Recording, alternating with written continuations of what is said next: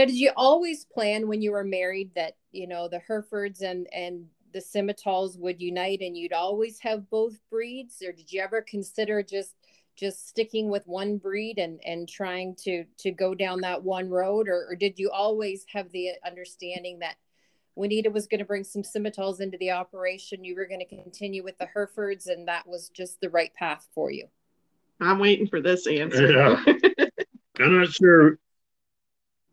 You might have to edit this one out, Wendy, a little bit, but when the Simmentals come here, it was a bit of a struggle for me to get on board for a while. Kind of not that I was diehard Hereford by any means, just a breed that I wasn't in love with at the time. And we run our cows pretty hard here, just to be clear to everybody. We don't have enough land, we don't have enough facility, and it just sometimes a Hereford cow can do a little better, but those are traditional Herefords, and I'm not going to, or traditional Simmentals at the time, and they were good cattle. But the first year of marriage, I think we both decided we'd try a little shot of red Simmental on these full blood cows, and never looked back from there. And now we love our Herefords, and most of the Hereford thing is involved with my parents. The Simmental thing is, I think if you want to ask what our favorite breed is, there's certainly no question now what our favorite breed is. It's a Simmental through and through, but the Hereford's been so good to us, and we have a great market built up that it's kind of hard to not continue with them, especially internationally. We probably have more. So let's talk a little bit about time in the show ring. You've been to many, many cattle shows over the years. Do you have a favorite place to exhibit cattle, and why? I'll go first. I'm not sure I have a good answer. And I think Juanita has a different answer. I still think maybe the Royal Winter Fair for me is my favorite place to show cattle. Probably that, being in that ring, and I've judged that show and I've shown that show, there probably is no better atmosphere. And I know they're not all cattle people in the stands watching it, but the people in the stands are so close to the ring. There's always a bit of energy in the stands, and the stands are always full. And you're also right in your hometown where you're going to see a lot of your potential customers or ex-customers. And the vibe in the show ring in Toronto is probably unmatched for sure. The only other one, I just remember that one now, I was lucky enough to go over to Argentina to that show at Palermo. And that one actually might trump the Toronto Royal for atmosphere. So that'd be the only one that would compare. We go to a bunch of those American shows, and the facilities are great, and the professionalism is great, and the cattle are great. But I still think Toronto would be my favorite one that I've exhibited at, and that show in Argentina I can recommend it highly for anyone who wants to go for a trip.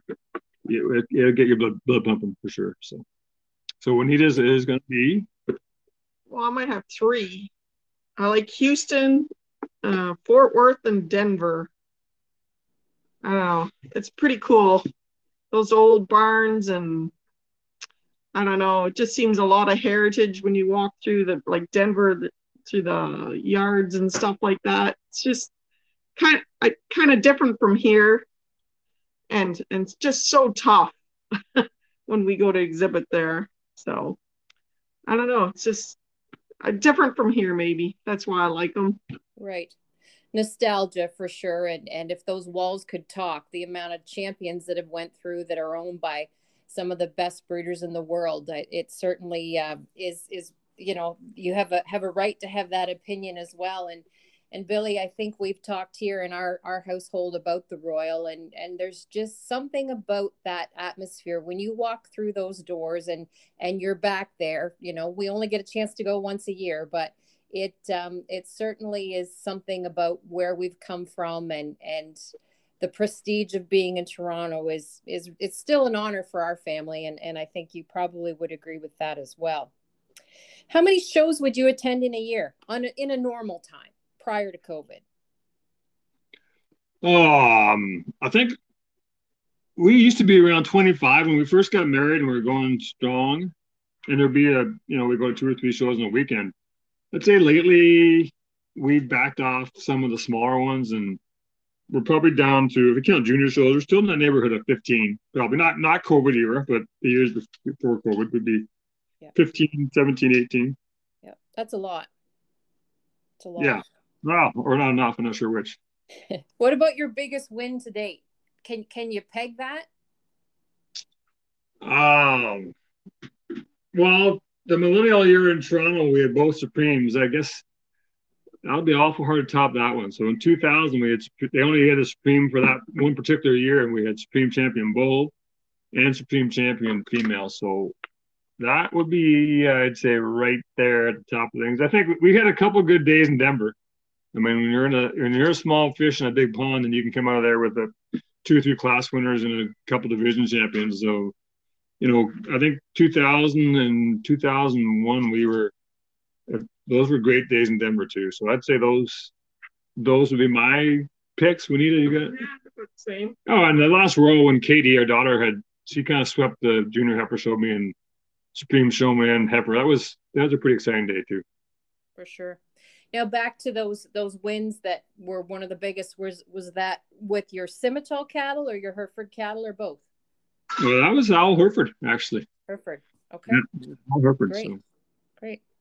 So another tough question: a favorite cow or bull that you've bred or purchased? Can you write that name down? Do you know who you would say?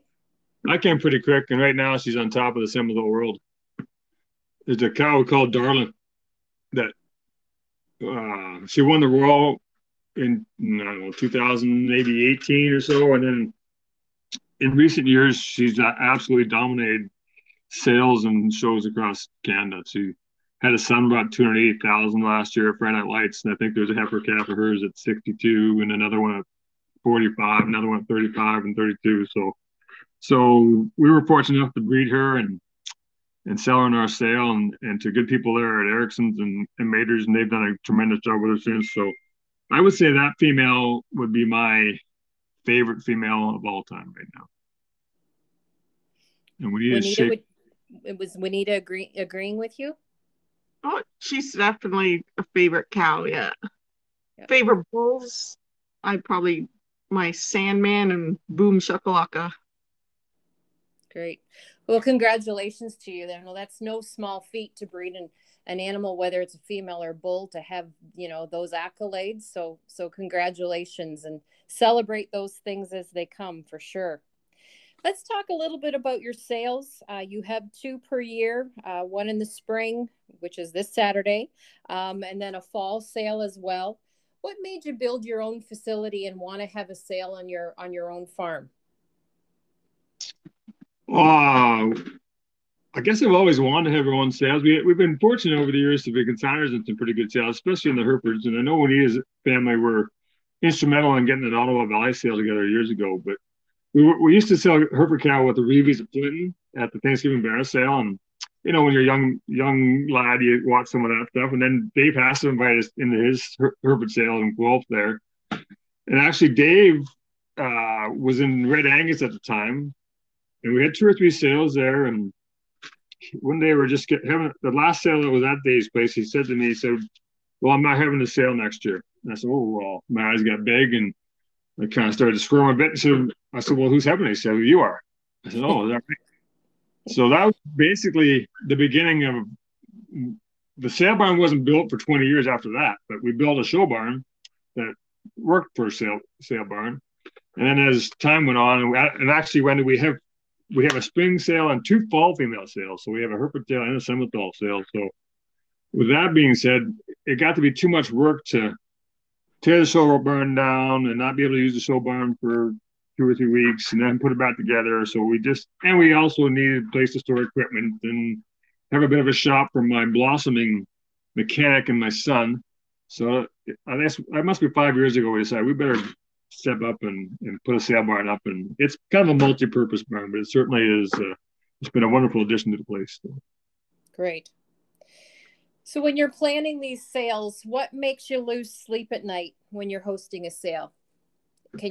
Is there one thing that makes you lose sleep?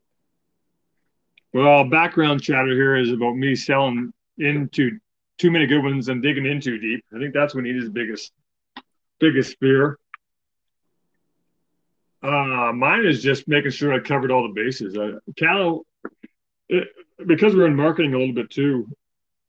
I mean, you can breed the best one in the world, but if people don't know about it, it's no good to you. I mean, the number of phone calls and texts and Facebook posts and advertising and visits we make as sale time approaches and as you gear up for that, you always have to be reaching out to find potential customers, whether it's old customers or new customers. And I personally like to find new customers, every time I can. So that's where I probably lose my sleep, making sure I have all my bases covered. Right. Well, communication is key, that's for sure. So when you're putting cattle in your sale, do you offer to the new owners an opportunity to manage the cattle if they wouldn't have the skill set or know-how, or just don't have the desire and want to leave these animals in the care of the professionals? Is that something that you offer?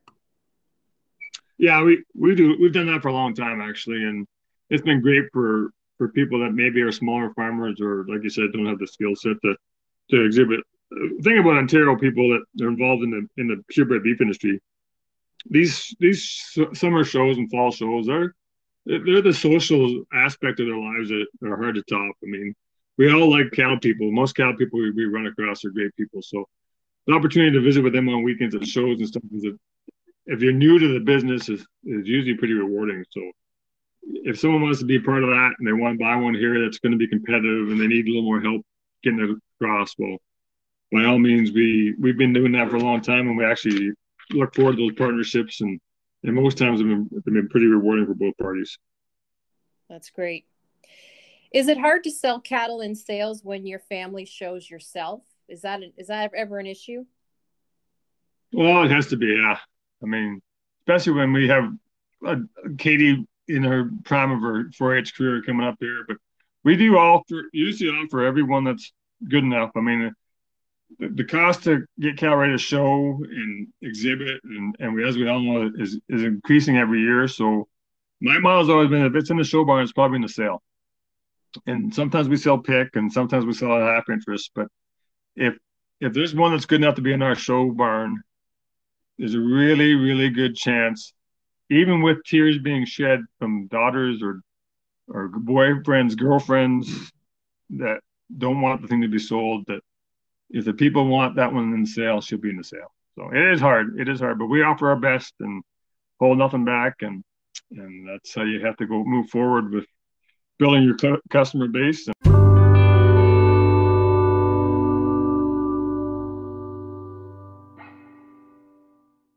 So we left off talking about sale catalogs. I think it's important it's an important skill for you both to be able to do that. I mean, my goodness, to be able to take control of that one piece, and such an important piece with regards to putting, catalogs together properly and making sure that there's no edits, making sure there's no typos. It's critical. And so to be able to do that and carry that responsibility amongst yourselves, that has to be a huge help. When we talk about mentors, I think we all have them. Can you and Juanita name your mentors?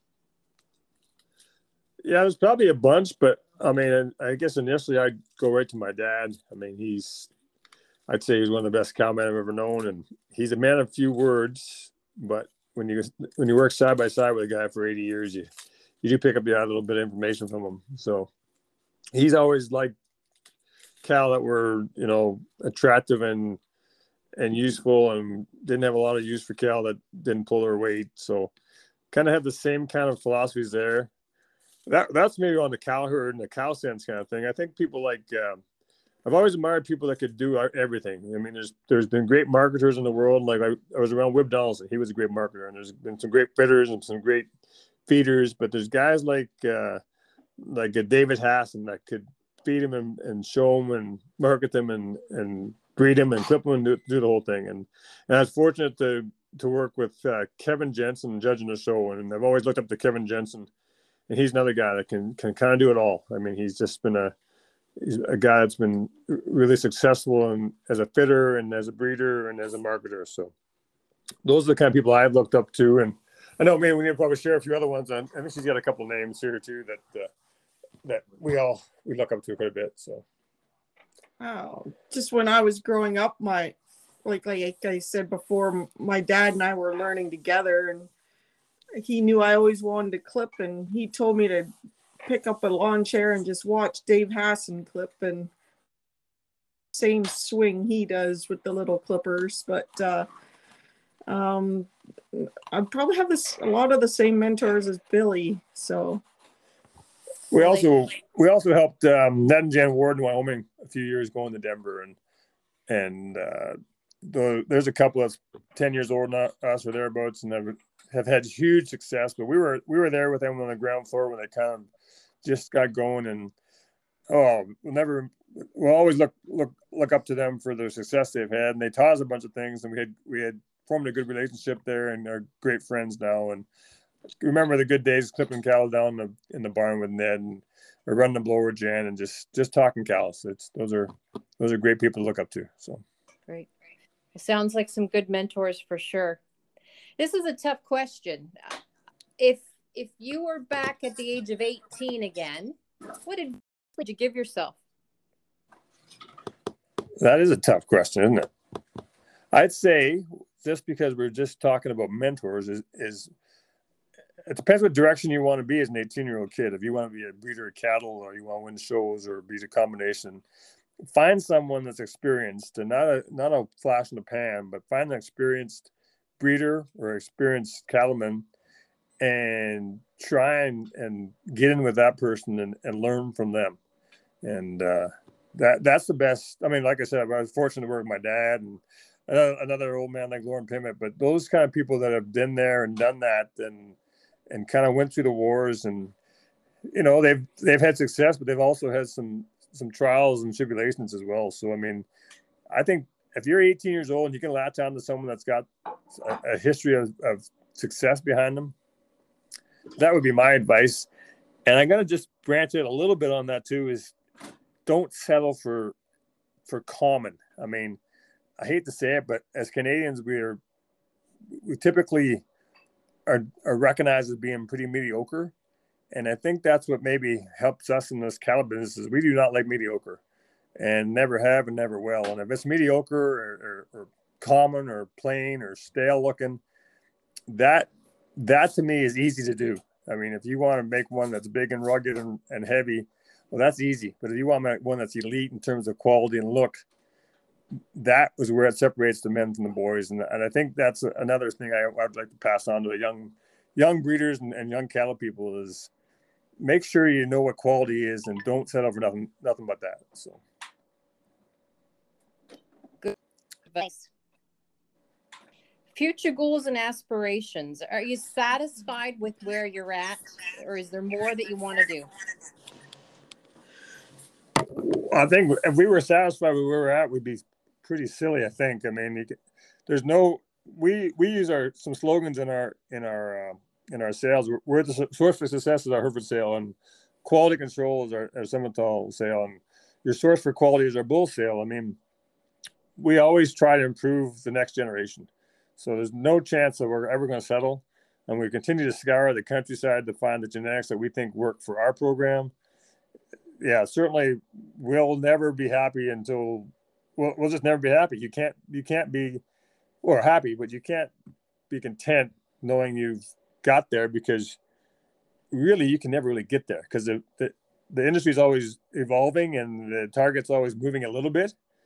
And I think that we'll always strive to try and chase that target. I guess one of our goals is we've been top 10 at the Agribition and the Supreme thing a few times, and it'd be nice to crack one out there. I know that's a bit of a high target, but at the same time, you got to reach for the stars. And I've never shown a Denver champion yet, so I guess there's always time yet before I get crippled. So, well, it sounds like they're all attainable goals, and it's important to set that bar. I mean, what fun is it to get up in the morning if we don't have goals and ambition to be better, for sure.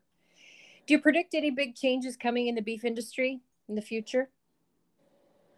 It'll be challenging. I think we're competing against, some of these other meat products that are, rapidly evolving, and these non-meat products, these non-proteins, or these protein sources that aren't meat, that are going to be challenging. So I don't want to get too scientific on this, but I think we're going to have to try and be efficient in terms of managing our emissions from producing beef.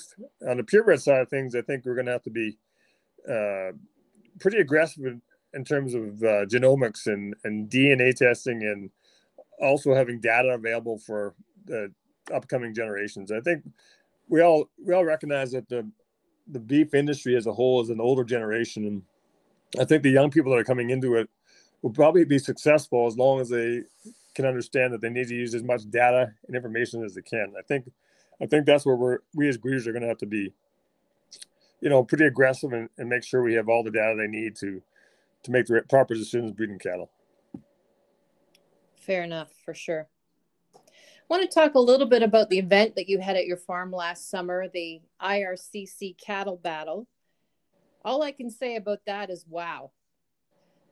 I think as exhibitors who were lucky enough to participate in that event, to see the work and effort that you and your family had put into hosting such an event, just tell our listeners a little bit about the structure of the show that was held at your farm and kind of what went on over the weekend in last August. Well, it was a great day. I mean, I'm not sure if that's being arrogant to say that, but it was one of the best days I can remember having, even though I wasn't feeling great. But just the atmosphere there and the energy around that place was, it was contagious. It was incredible the whole day, and it was inspired by just the fact that we're a show family and we love showing cattle. We love exhibiting cattle. We like looking at good cattle, and we like the kids to be involved. So when COVID kind of put a damper on the fall shows, the summer shows, and some of the junior shows early in the year, we thought it'd be an opportunity for us to host something like this and, allow people to get out and show off what they've been doing, especially the youngsters that, 4-H wasn't going too strong and there wasn't too many opportunities to get their calf out. And there's so much to be learned from young people working on livestock in terms of responsibility and in terms of commitment. So we decided, in a position we're in to be hopefully kind of leaders in the business, we'd offer this opportunity. And boy, the response was outstanding. And then that, like I said, that day was pretty awesome. And all I thought we were lacking was just an opinion. So we decided to have a junior show.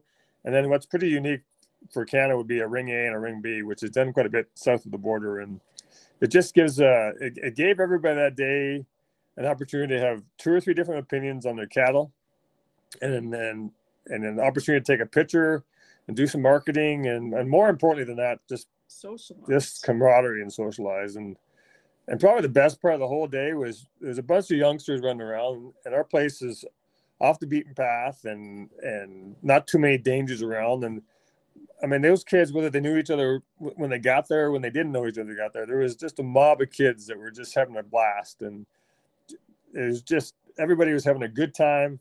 There was no real stress on anybody. There was no real rules, but it was a highly competitive cattle show with some great cattle exhibited that day, and it was a good turnout and a great crowd watching from near and far. So it was like I said, it was a day that I'll never forget anyways. Can you remind me how many cattle walked through the rings that day?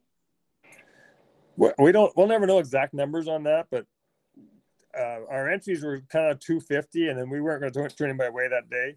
There was just a couple of scratches, so I'd say I'm pretty sure in the junior show we kind of count up in the neighborhood of 135, 140 kids showing and showmanship, and then the heifers, they had about that many or maybe a few more in the heifer show. And then when the open show got going in the afternoon, I'd say there was 250, 260 strong. So. Well, it was a phenomenal day, and exhibitors sure got their bang for their buck. As you said, there was an opportunity to get different opinions on your cattle, and they were ready to show anyway. So it was pretty smooth walking from ring A to ring B and getting that second opinion. So we really appreciate it as an industry for what you stepped up to do. Is it something that you'd think you'd entertain again? We've been getting some pressure. It depends. The fall fairs or the summer fairs are probably a go this year. So the dates to have one would be maybe a challenge. Right. never say never. It was nice to get back to the industry like that day, and it was a feel good day for me for sure. Our whole family, and there was so many cool little parts like the jackpots and we had a special for our genetics and a special for horse and livestock genetics, and those kind of things just add a little bit of hype to the day. So yeah, and we've been thinking about it and trying to figure out how it would work and how to make it better and how to handle a bigger one in case that was a problem, because we were pretty well maxed out, but we'll see. Time will tell. Wait and see. Yeah. Good. Stay tuned. So we're pretty well to the end of our podcast. I'd just like to take a minute and if you and Juanita would like to talk a little bit about the sale that's happening this weekend and talk about some of the sale highlights. I think our listeners would love to know, what's on the docket for Saturday, and talk to us a little bit about what's going to go through your sale ring.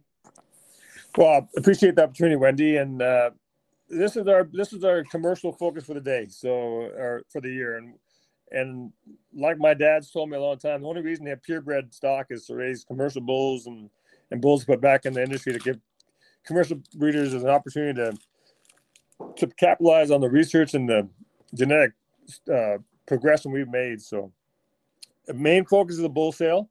We're going to sell 3 breeds bulls. We're going to sell Simmentals as a big group, and there'll be some Angus bulls and some Hereford bulls.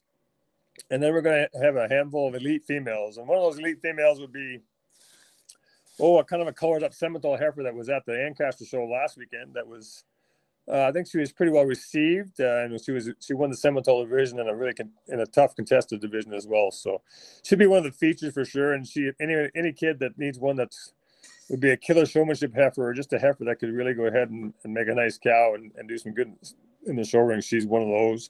The bulls are just solid. We just got done semen tested, and we got weights on them, and our homo-polled tests are coming back. And we like to feature, with our deal on the Simmental thing is bald-faced calving-ease bulls, and there's also some high-performing bulls. So we have a big group of calving-ease bulls on the Simmental side, and we have 7 or 8 black baldy bulls. And one of those good bulls is probably the lead off, the 119J bull, is the County O son. And that County O bull's done a great job across the industry. And we sold a daughter by him last year to black gold Simmentals in Alberta for $30,000.